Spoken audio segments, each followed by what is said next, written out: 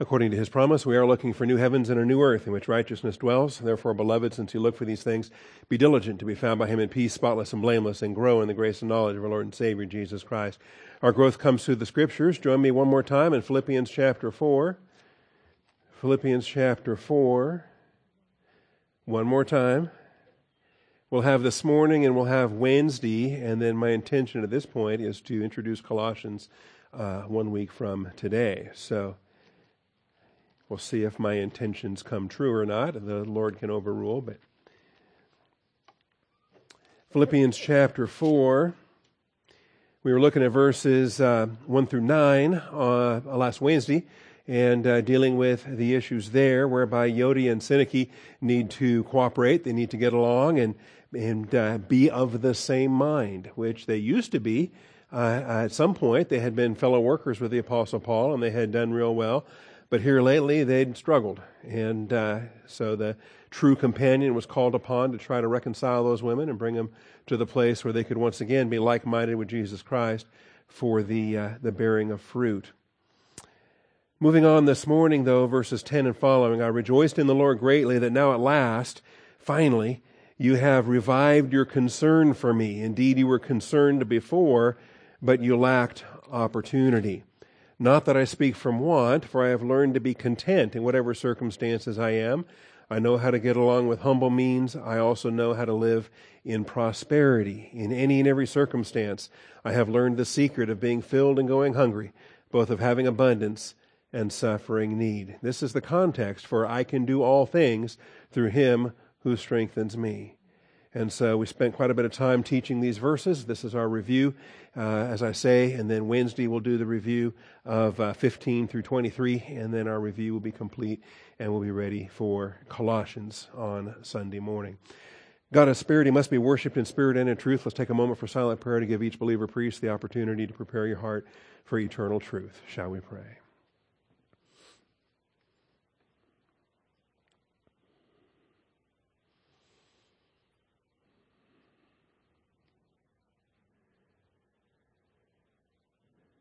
Almighty Father, we do come before you this morning, thankful for your faithfulness, thankful for the blessing that we have one more time to assemble together, that in your grace program, Father, there is a lampstand where the Word of God can go forth, where brothers and sisters that are hungry for truth, Father, we can be fed. And this is nothing that we've earned or deserved, Father. Who are we? And yet, in your Son, Father, you've freely given us all things. We thank you for the grace provision of a lampstand, for the Word of God, for a gifted communicator, for gifted hearers, and all that you've designed in this church age for your Son to be glorified. We pray for the teaching this day, for the missionary report, for the birthday celebration, for the systematic theology class, just for everything that happens on this day, that you would be well pleased, that your Son would be exalted and glorified. We thank you, Father, and we praise you in Jesus Christ's name. Amen.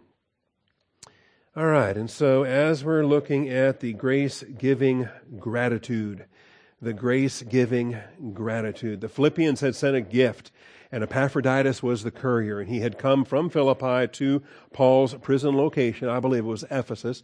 The traditional location, though, was Rome, but whichever the location was where Paul was imprisoned, Epaphroditus had traveled from Philippi to Paul's location and brought a gift, and it brought a gift that was a long time coming. Because even though formerly the Philippians were the biggest supporters Paul ever had, they came to a season where they weren't able to provide any longer. And that was a trouble. It was trouble for them. And Paul, just by faith, accepted it for what it is and said, okay, we get along with humble means. We get along in whatever God chooses to supply. And so this then becomes the pattern. I didn't get down to verses 14 and following as we were reading earlier, but you'll spot it in verse 15. You yourselves also know, Philippians, that at the first preaching of the gospel after I left Macedonia, no church shared with me in the matter of giving and receiving, but you alone. They were the only ones supporting his needs at that point of time in the second missionary journey. Even in Thessalonica, you sent a gift more than once for my needs. Even there. The Thessalonians were very generous, very noble, and they would have supported Paul if they'd have been able to. but some of their funds were actually locked away when they had to pay a fee. The house of Jason, the authorities came in and took a pledge from Jason that Paul would leave town and not come back. And so, when the city government comes along and ties up some of your money that you're not free to spend on ministry pursuits because you got to build a stupid pond across the driveway, when that kind of money gets locked up by your hostile government, what do? You just thank God for His faithfulness, and you stay faithful in the capacity that He provides. All right, so this is what we're looking at here. As far as this goes, the passage begins with mega rejoicing. This is mega rejoicing. This is a book that has a lot of rejoicing. There's rejoicing in every chapter, but this is rejoicing. The verb is kairo in the Greek, but this is a verb whereby we have the modifier of mega. And just like with megabytes and other mega things we have today, mega blockbusters and so forth, all of those mega terms we use today come from this mega term, come from the Greek, whereby it is great, it is abundant, it is great rejoicing in the Lord. Now, at last, their concern has revived. This is the 14th and final rejoicing reference in this epistle, and it is mega rejoicing. He says, Ekarende en kurio megalos. I rejoice in the Lord megalos, greatly. And the adverb of mega is megalos, and modifying his rejoicing. And so, won't take the time this morning, but we have several times now in the process of teaching Philippians. We've gone through and we've seen all the places where rejoicing is commanded and where it's commanded again. Paul had no problem repeating himself. In fact, he loved to repeat himself as it reinforced the principle in the minds of his hearers. But I would recommend, if you want to do a word study on Chairo, Chairo, Strong's number 5463, you'll have some fun with that, 74 uses there. And then Kara, number 5479, you'll add another 59 uses there. Really combine the two, combine the verb and the noun, and you'll have a marvelous word study throughout the New Testament. But 14 of them here in this book, no question that the emphasis on Philippians is rejoice. Now at last. Now at last. I love those words. This expresses a thrill. This is a thrill. This is the shout of a human being, like all of us. We are creatures of time, bound by time, and when things are out of our control, all we can do is wait, right? And all we can do is wait, especially if we're waiting for a day that might not ever come. That's the hardest waiting of all. So this expresses a thrill for finite temporal creatures living in suspense, waiting for a day that might never come. And so he says, now at last. And he's been waiting. Now, they've been in a dry season. They've been in a period of time whereby they were not able to express their concern financially. And really, they never stopped being concerned. It only appears that way. It appears that way from our perspective. But the idea is that we are finite temporal creatures. We're creatures of time. And we live one day at a time, one moment at a time throughout each day. And as time lingers longer and longer, we grow more and more impatient. We grow more and more wondering, how long is this going to take?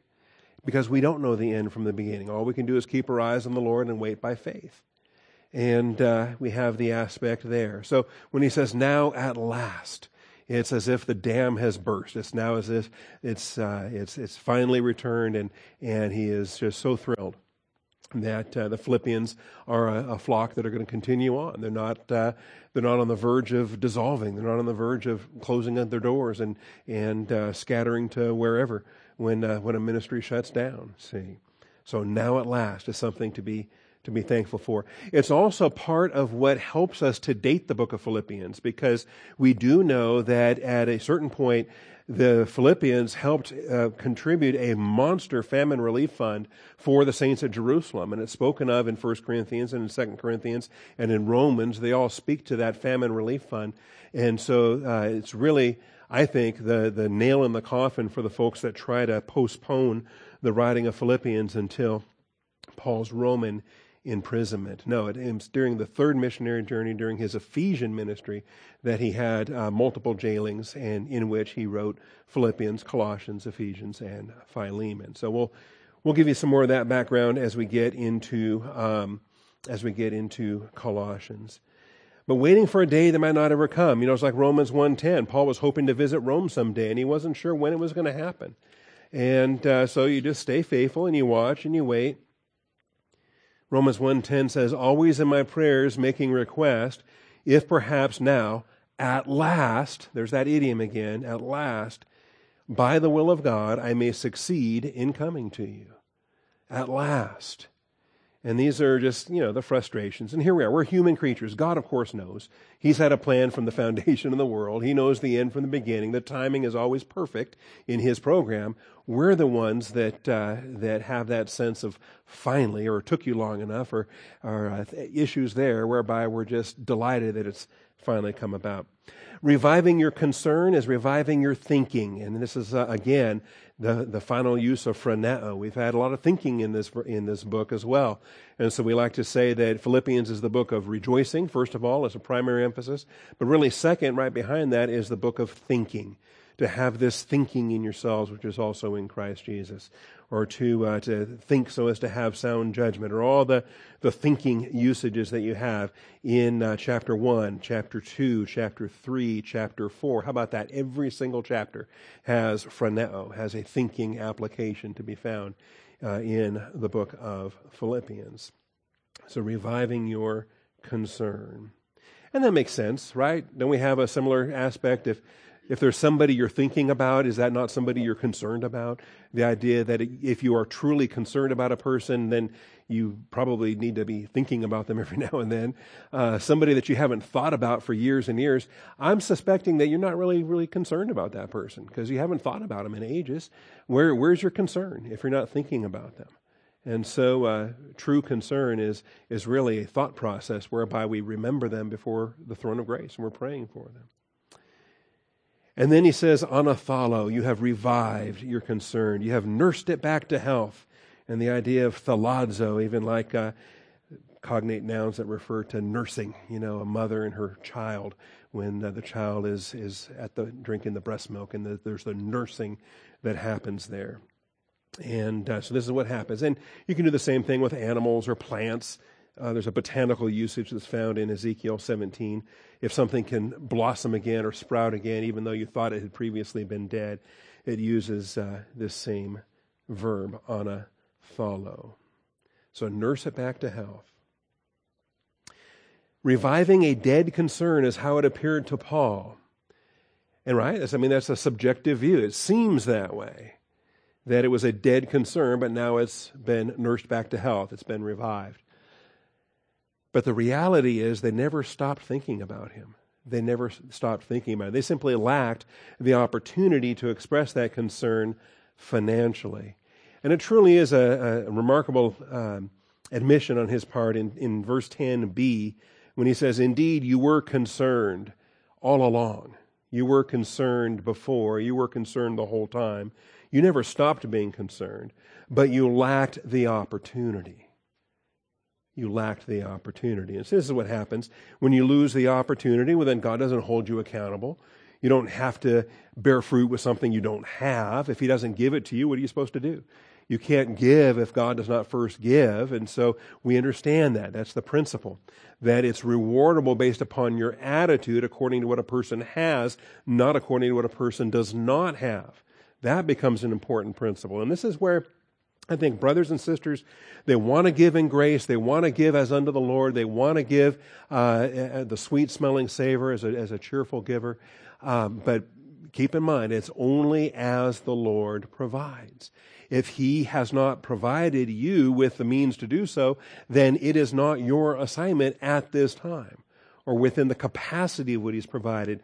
Within that limitation is what you can provide. And I believe that every believer can give within the capacity, the proportion and ratio that they've been supplied. And so I think this comes out very well in different applications. Obviously, financial is the consideration we're looking at here. But you lacked opportunity. All right? And so as the opportunity is presented, redeem it. Redeem the opportunity.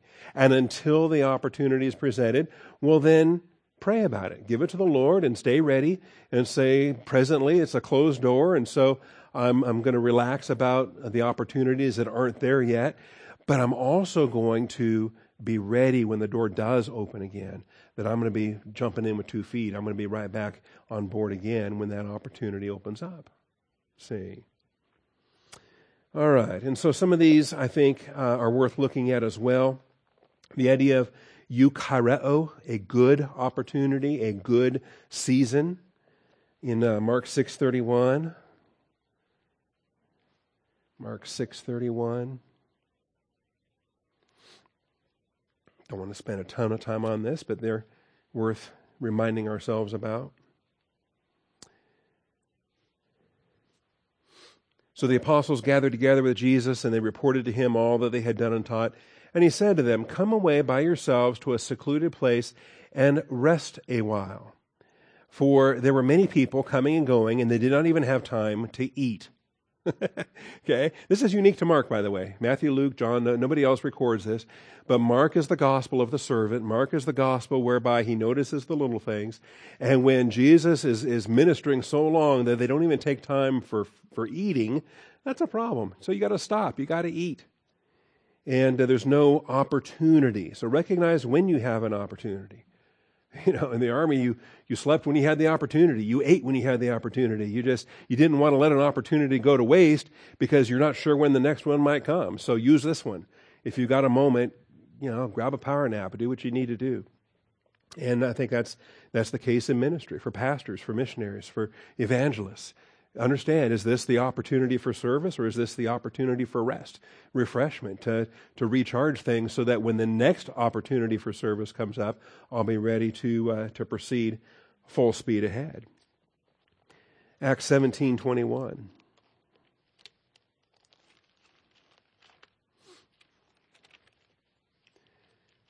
Another opportunity.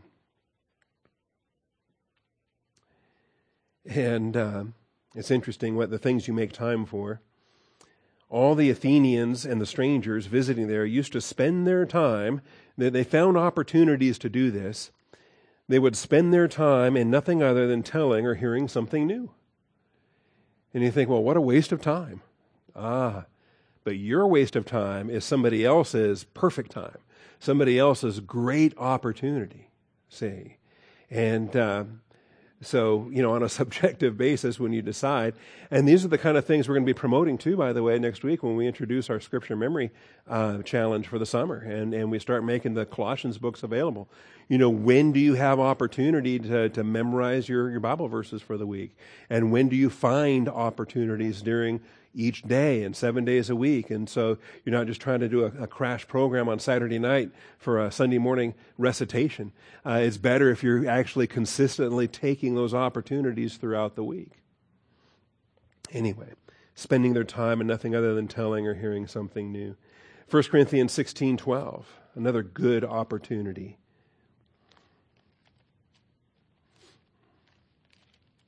And this one really, really had to hurt when the Corinthians read this. For 1/4 of the Corinthian congregation, this verse was upsetting. Okay, because remember, they were a schismatic congregation, and 1/4 of them were Apollos fans. They were supporters of Apollos. They loved everything Apollos said or did. They wanted him to come back. And what Paul tells them here, he says, "Well, now concerning Apollos, our brother, I encouraged him greatly to come to you with."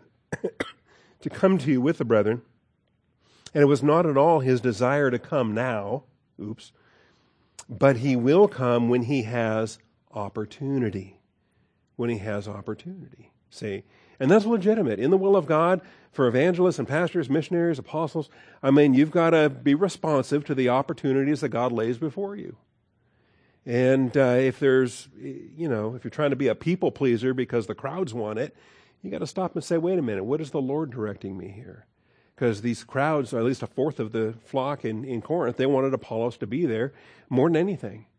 And Paul said, well, you know what? He's not really excited about going. But he'll come when he has opportunity. See? And I think we have patterns to learn from there. Similar, of course, to our expression in 2 Timothy 4:2, where the pastor is commanded to be ready in season and out of season. And we've got an adverb there, two adverbs actually, akairos and eukairos. And so we have these synonyms and antonyms that we have related to time, related to opportunities.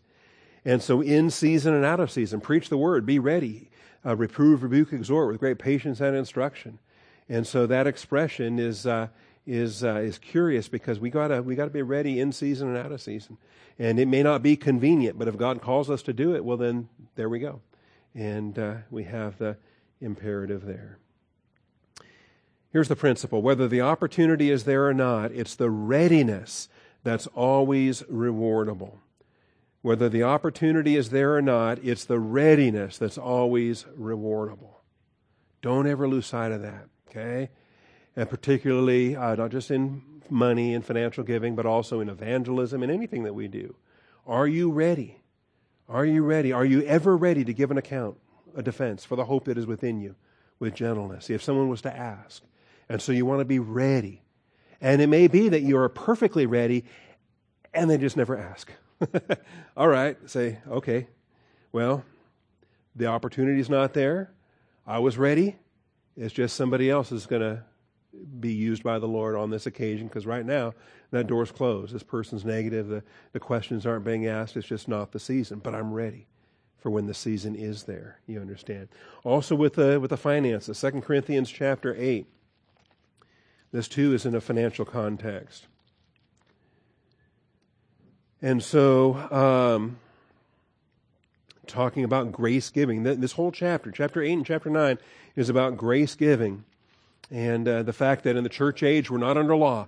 We don't have tithing. We don't have the mandatory half to 10%. We have the New Testament grace giving of what do you want to give. It doesn't have to be a minimum. It's what do you want it to be, and there's no maximum. You can just give as your heart desires. And the example here being the Philippians, that they gave and that they begged for the favor. And in these early verses too, by the way, you gotta reconcile this with Philippians and say, how do these circumstances match with a late date of Philippians? They certainly don't. They match much better with an early date for Philippians when they put together this tremendous financial gift. All right. Now, getting down to 12 through 14 then. Verse 12 says, well, let's see, verse 11, he says, finish doing it also, so that just as there was the readiness to desire it, so there may also be the completion of it by your ability. And when you exegete that verse and unpack it, there's a whole lot of steps in that. There's a whole lot of steps in that because not only is there doing something, but then there's the desire to do something. And then behind the desire to do something is the readiness, the eagerness, which is actually attitudinal before the formal thoughts choose to do what the formal thoughts choose to do. And so there's readiness, there's desire, and then there's doing, the completion of it. For if the readiness is present, it is acceptable. That's the reward. It is a sweet-smelling savor. It is acceptable before the Father's throne of grace. Not the doing of it, not the wanting to do it or choosing to do it, but the readiness, the attitudinal generosity that feeds the thinking, that feeds the doing. That's what is rewardable, acceptable, according to what a person has, not according to what he does not have. Notice that? It's what you have, not what you don't have. God's not holding you accountable. You're not tested in realms that you're not tested in yet. I mean, that's just a no-brainer. That makes sense. See, if you're unmarried, if you're a bachelor, God does not hold you to account at the judgment seat of Christ for how good a husband you are. Well, duh, right? You're not married yet. You're not. Why would He hold you accountable for being a good husband or a bad husband or somewhere in between? Why would you be held accountable for your fruit as a husband when He never gave you a wife? See, well, what's your attitude? Okay, same thing with grace giving. Same thing with grace giving. It's not the dollar amount. It's because all giving is according to what you have. You can't give what you don't have.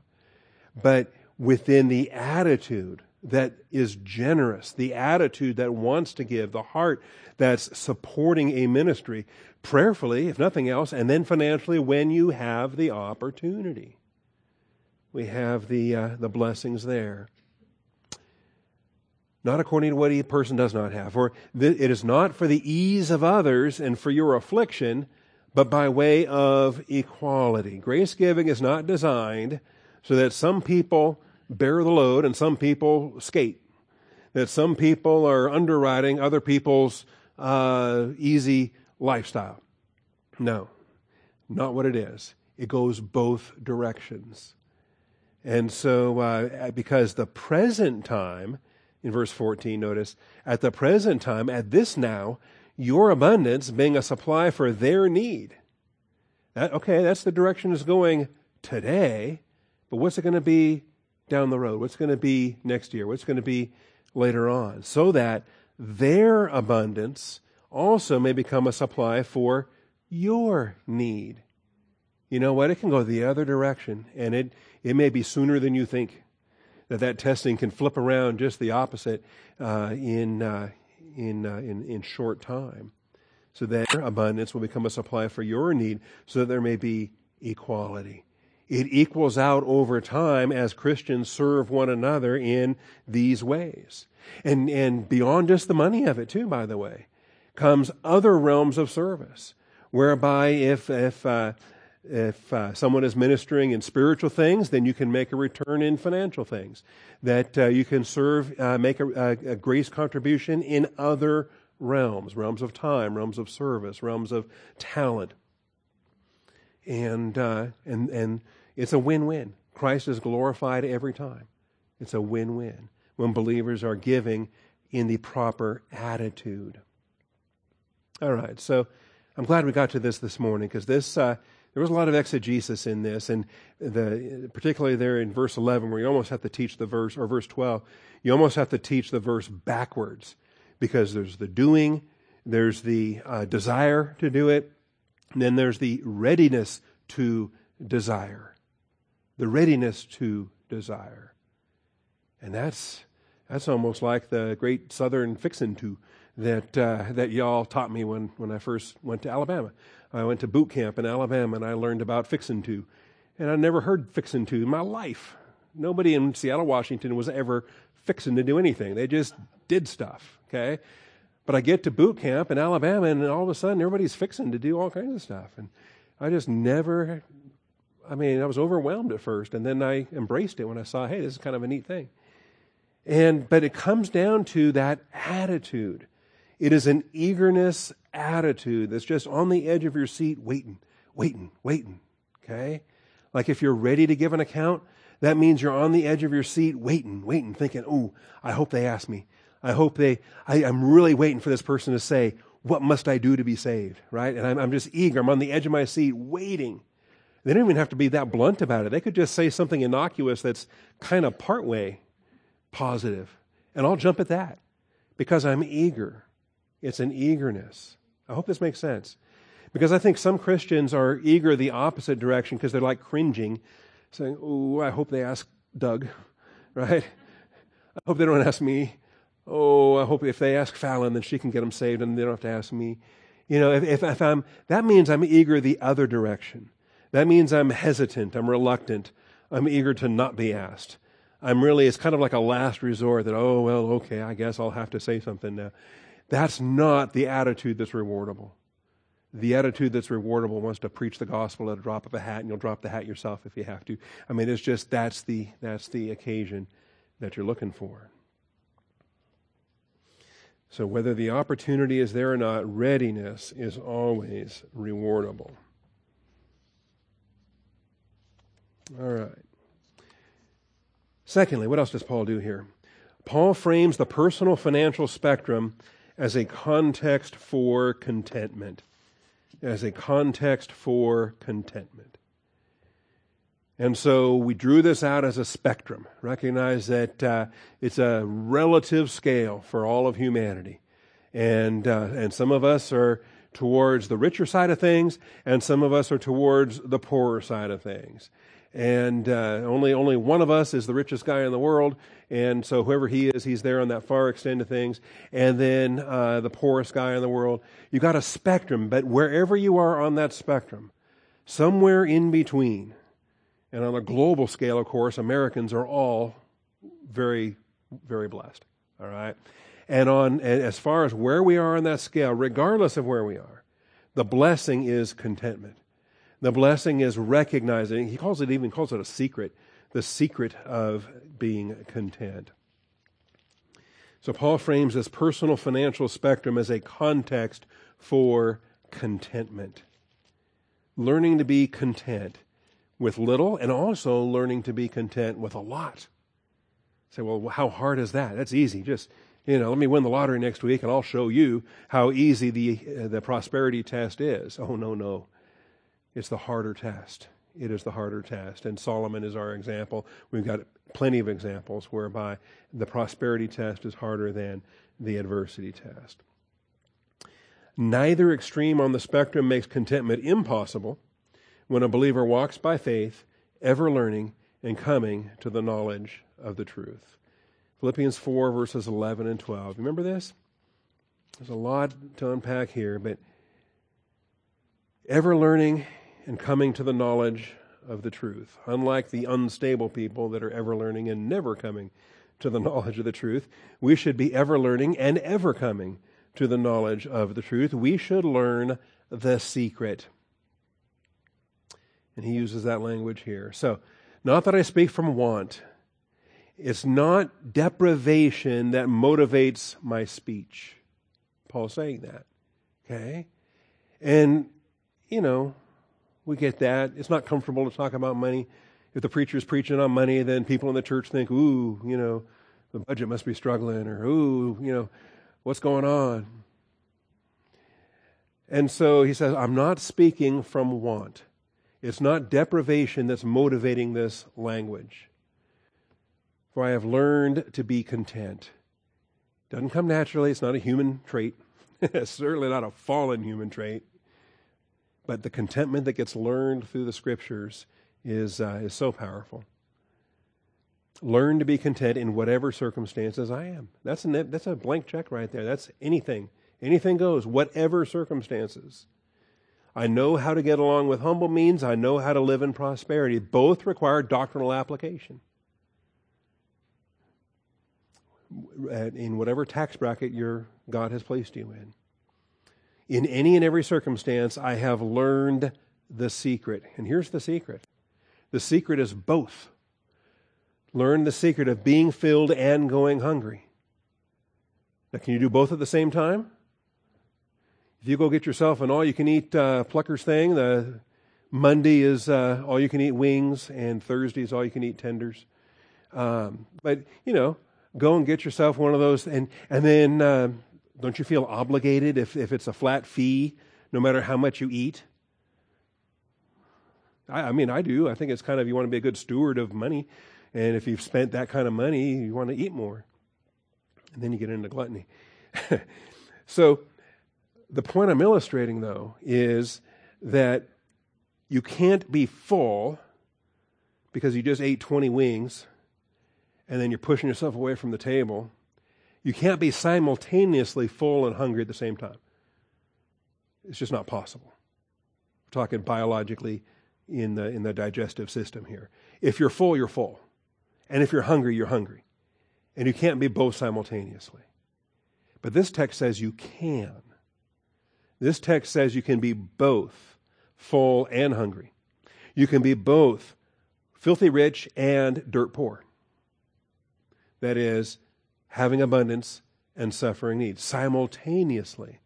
So how do these things happen simultaneously for us in the spiritual dimension, in the Christian way of life? Because we want to recognize that there is the earthly circumstances and the spiritual circumstances. That's one way to reconcile this seemingly contradictory thing.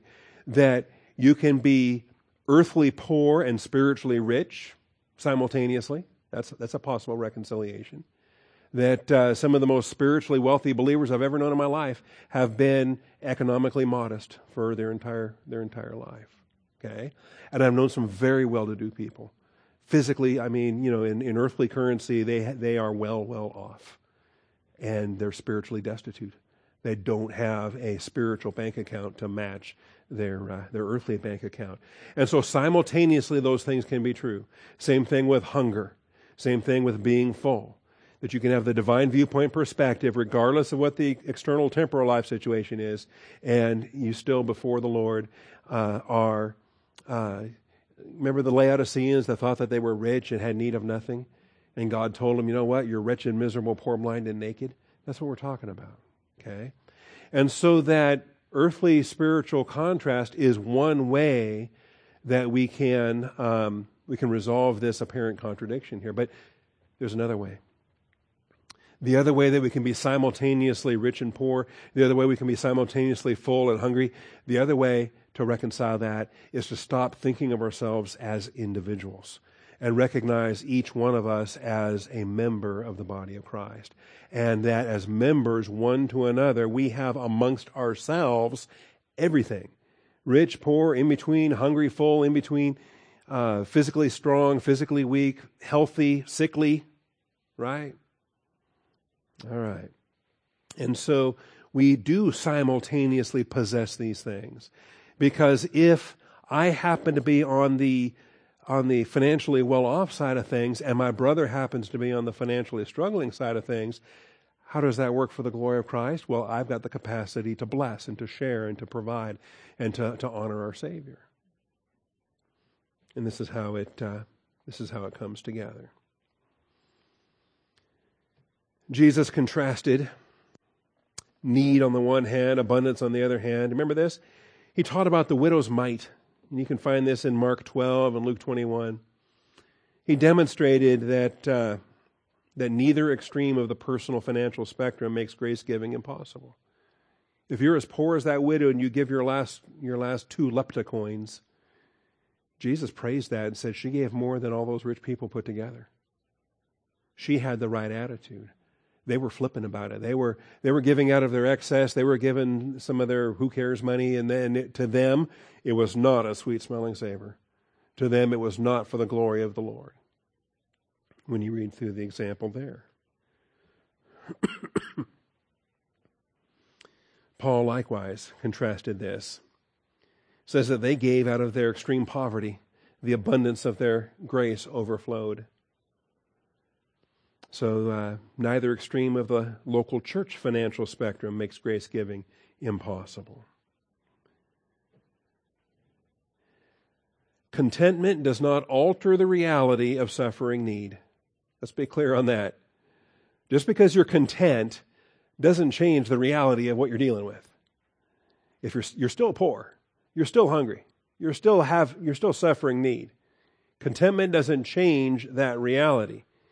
But it does allow for your thinking, your speaking, and your acting to not be driven by the need or the want or the deficiency. He says, I'm not speaking from deficiency.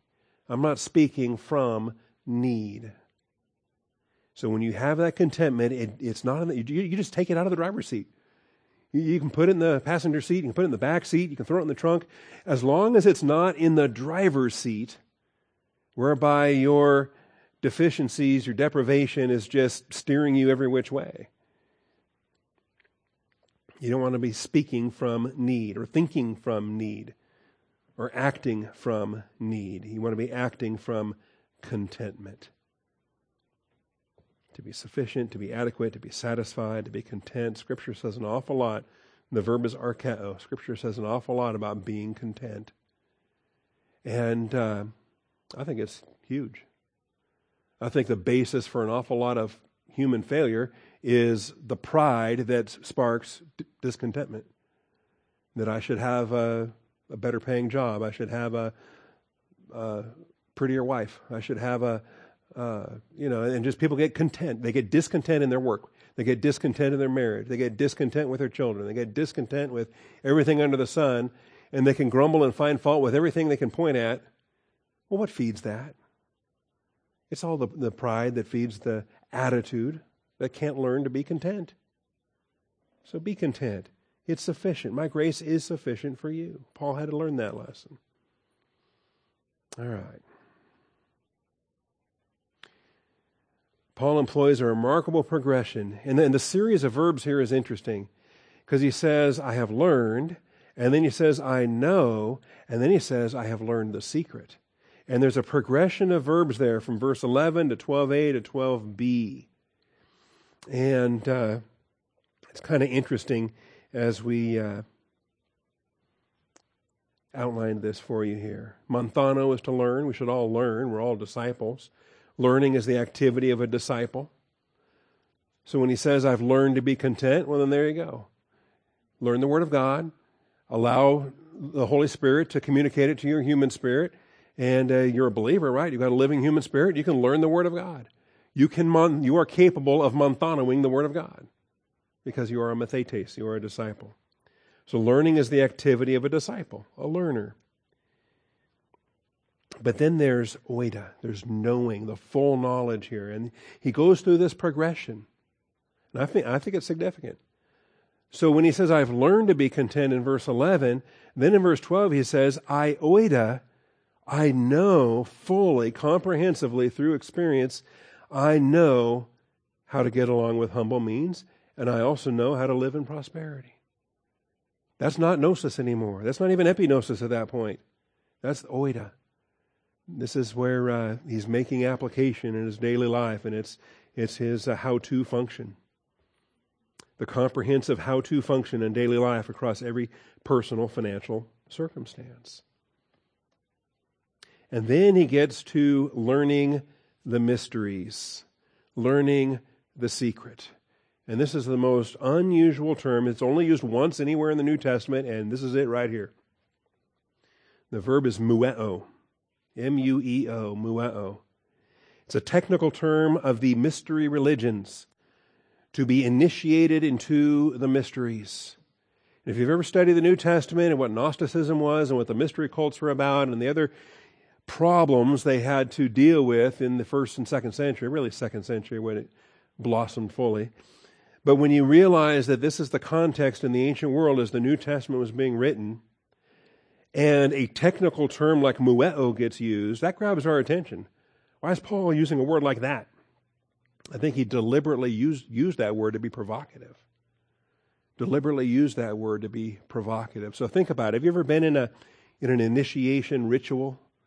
That maybe at our next potluck we can sit around and discuss our initiation rituals. Maybe there was a fraternity you joined once upon a time, and maybe we don't want to learn those stories. We can keep it generic. We can learn. Okay.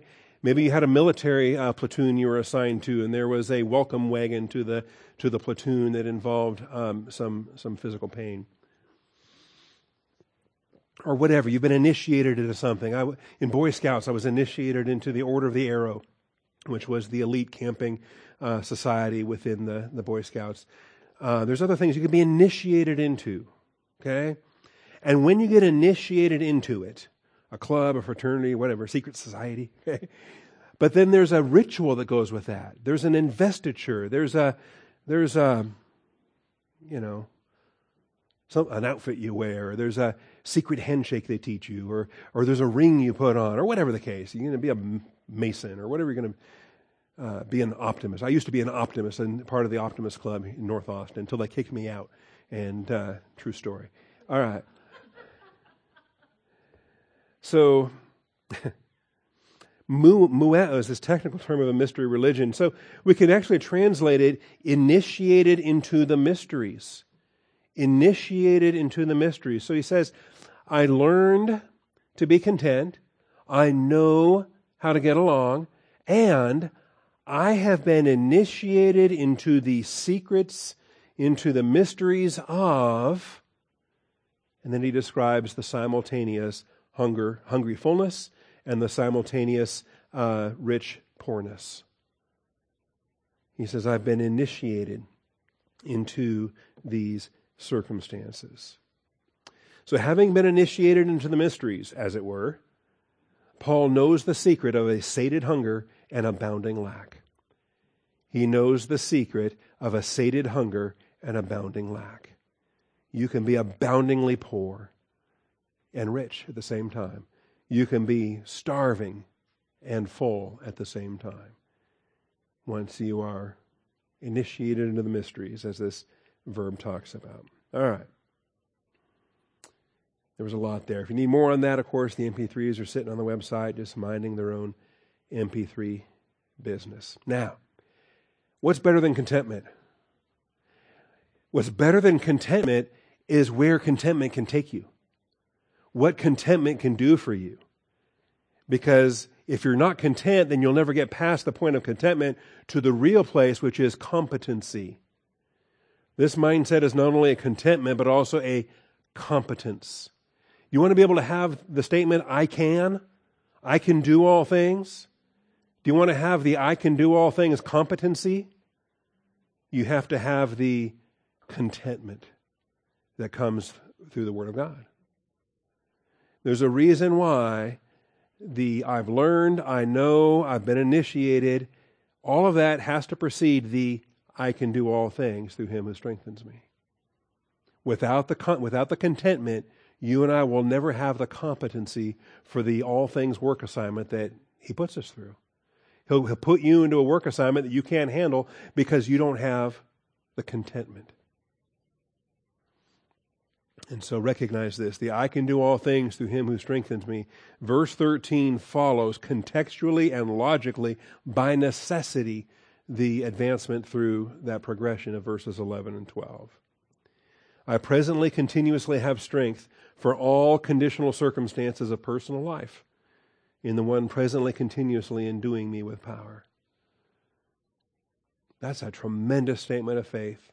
And without contentment, Paul could never say that. You and I can never say that.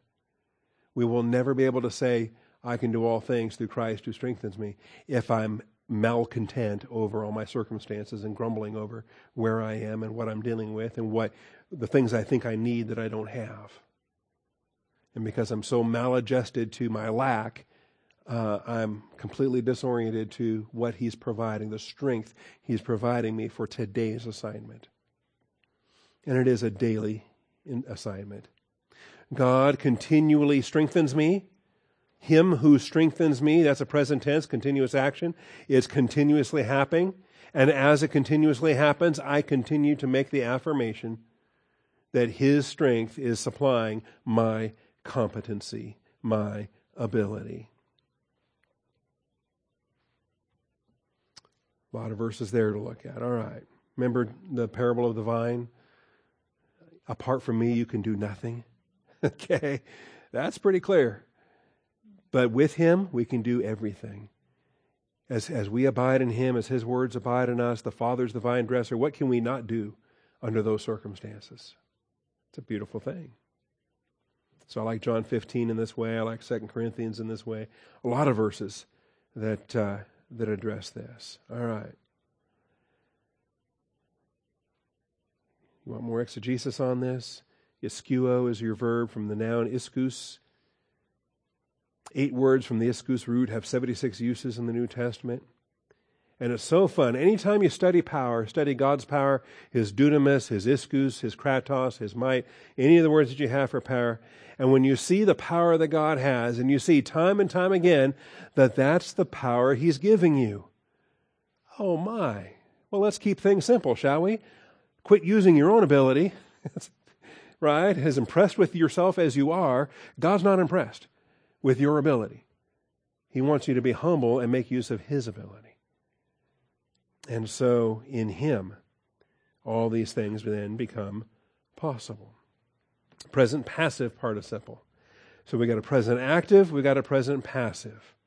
And the one makes the other possible. I can be actively strong because I am passively receiving His strength. He is strengthening me with endunamao strength. So as He keeps strengthening me, I continue to be strong. So we've got the iskus root and we've got the dunamai root. Fun word studies there. Now, after thanking them for the money, he then has a side note here that says, even without it, I would have been okay. Although Paul can function contentedly without the Philippian support, it is a good thing for them to share in his affliction. He's thankful that they did. And he's thankful not only for the money, but that they were sharers in the affliction. So he says, nevertheless, you have done well to share with me in my affliction. That's rewardable. That's where the fruit is. They became partakers of Paul's affliction when in their heart love for Paul, they joined in that affliction, motivating, of course, the money that they sent. And so it's described there. He says in verse 17, not that I seek the gift itself, but I seek for the profit which increases to your account. Isn't that beautiful? That's the real deal. Okay, so yes, he benefits that they sent cash. He's thankful for that. But what's better than that? They profited. What's better than that? The Philippian saints laid up treasures in heaven. The Philippian saints are rewarded at the bema seat of Christ. And that's what thrills Paul more than the cash that he received. He says, more than that, I seek for the profit which increases to your account. That when you are giving in grace principles, you're not diminished. You profit by serving the Lord every time. You cannot be diminished. And this is where they probably didn't teach you this as a CPA. Okay, in earthly terms, a CPA would say, okay, you spent that money, and they would mark that in red, or they would say, okay, this is, we've got incomes and we got expenses, and this is money that went out, and this money that went out, I have to deduct that from the balance, and now you have less because you spent and money went out. All right? Well, that's human terms. Okay? Spiritual terms. You served the Lord in sacrificial grace giving. And in that spiritual ledger that God is keeping account at the bema seat of Christ, there's an increase. There's a profit that's just been accumulated. There's a profit that was just assigned to your account because it was a sweet-smelling savor. It was a sacrifice. Verse 18, I have received everything in full and have an abundance. I am amply supplied, having received from Epaphroditus what you have sent, a fragrant aroma, an acceptable sacrifice, well-pleasing to God. Isn't that beautiful? That's the language we're looking at in Hebrews. That's the language you find in Leviticus. You find this is the language of a sweet-smelling savor, a priestly sacrifice that goes up on the altar, an aroma before the Lord. It's so much more than just, a financial transaction. It's so much more than just, and this is why, and I understand people do different things, and I'm not critical, okay? You're free to, God bless you, in your faith convictions as unto the Lord, okay? There are, and I get this, we live in the modern world, and I'm not going to disparage that, but there are, for my faith, my application, I don't want contributions to the church to be equalized with paying the cable bill. I don't want to be equalized with, well, it's just an automatic bill pay. It's just an automatic draft. It just comes off. I don't even think about it. It's just, and so at that point, it's like the cable bill or my Scrabble fees or just some other utility. It's like the gas or the trash or whatever.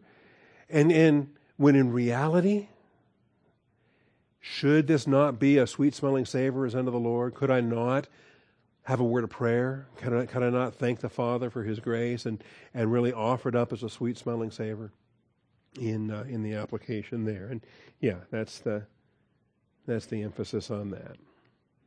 Synchronized fellowship of Paul's afflictions. Financial missionary support is called fellowship sharing in the matter of giving and receiving. But there's other matters. When he talks about in the matter of giving and receiving, okay, well, that's one way to give. But there are other matters of fellowship sharing. You can actually travel to a location and join with an endeavor. and become a fellow participant as Euodia and Syntyche were with Paul, fellow athletes in the gospel ministry.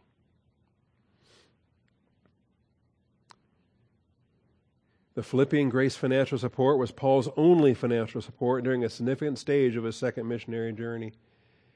And he said that, you're my last one, the only one, the only one. And it's kind of curious, so you had a base, right? Because Antioch sent them out, and then there were other churches along the way, there was other support, but then, it happens.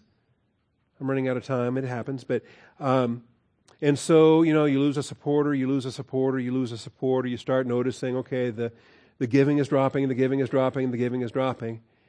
And what happens then as a missionary, as a pastor, as a believer, when you're down to the last supporter? The very last one. And then they stop. Okay? They stopped. And the Apostle Paul says, all right, I know how to get along in humble means. I know how to get along in prosperity, in any and every circumstance. And the Apostle Paul at that point has a seminary where he's training Timothy and Titus and all these younger guys. And I believe those young men learned a lot watching Paul, watching how he handled he illustrated for them these secrets that he learned here in this chapter. All right, well, I'm out of time. In the realm of grace giving, it is the giver that eternally profits. And then his final comment regarding the Philippian gift places this aspect of local church ministry firmly within the priesthood function of the body of Christ. Everything we do is in the priestly function of the body of Christ. The preaching is a priestly function. The giving is a priestly function. When you play the piano, it's a priestly function. When you're changing diapers in the nursery, that's a priestly function. It's a sweet-smelling savor before the Father's throne of grace. When you're dumping the trash, when you're sweeping the floors, it's a priestly function as unto the Lord. Father, I thank you for this class. I thank you for really the last 2 years. Father, we're simply recapping what we've studied already, and thank you for teaching us these principles. I ask, Father, that we respond, that we identify the truth for what it is, and that we accept it, that we believe it, that we live it out, Father, that we would have the readiness, the attitudinal readiness to feed our thinking, to feed our actions. And Father, thank you for the plain language that you've given it here to the Philippians. Might we make the application. We thank you in Christ Jesus' name. Amen.